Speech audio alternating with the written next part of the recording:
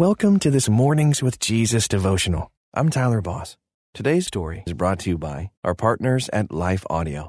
If you go to lifeaudio.com, you will find dozens of other faith-centered podcasts in their network. They've got shows about prayer, Bible study, parenting, and more. Head over to lifeaudio.com now.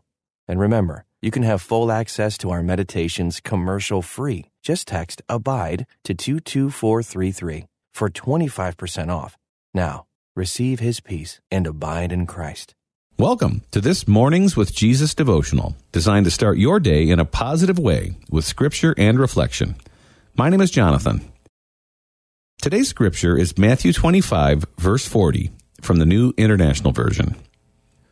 The king will reply, "Truly I tell you, whatever you did for the least of these brothers and sisters of mine, you did for me." This story is from Katie Minter Jones. Katie noticed a thin young man sitting alone at a small table near the door of the fast food restaurant.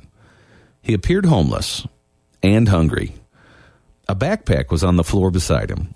Although the weather was freezing, he wore a thin jacket and sandals. His socks were dirty and had holes in them. If he doesn't buy something soon or bothers anyone, he'll have to leave, Katie overheard the manager say. She ordered her food and sat down. Katie prayed, "I can't sit here and eat when I see someone who looks hungry. If not for your grace, God, that could be me. Please touch the manager's heart so he lets the young man stay inside." Then Katie went to the counter and bought a restaurant gift card. She discreetly laid the card on the table where the man sat. "Jesus told me to bless you," Katie whispered, and went back to her seat. He bought a meal and quickly devoured it. Remembering she had some donations for the homeless shelter in her car, Katie went outside. She put a thick jacket, a New Testament Bible, and some socks in a bag. Katie went back into the restaurant and placed the bag by his bag.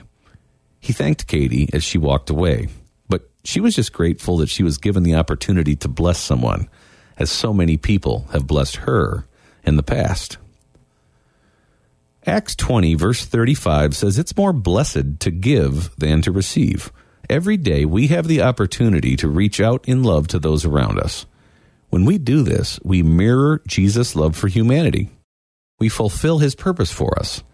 And in the blessing of others, we are blessed. Here's a step of faith you can take today.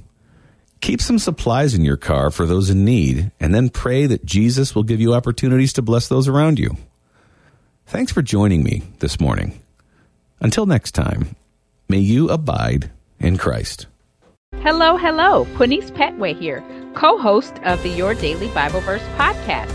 Are you someone who loves to take a deep dive into God's Word, one verse at a time, to explore His will for your life and desire to draw closer to Him?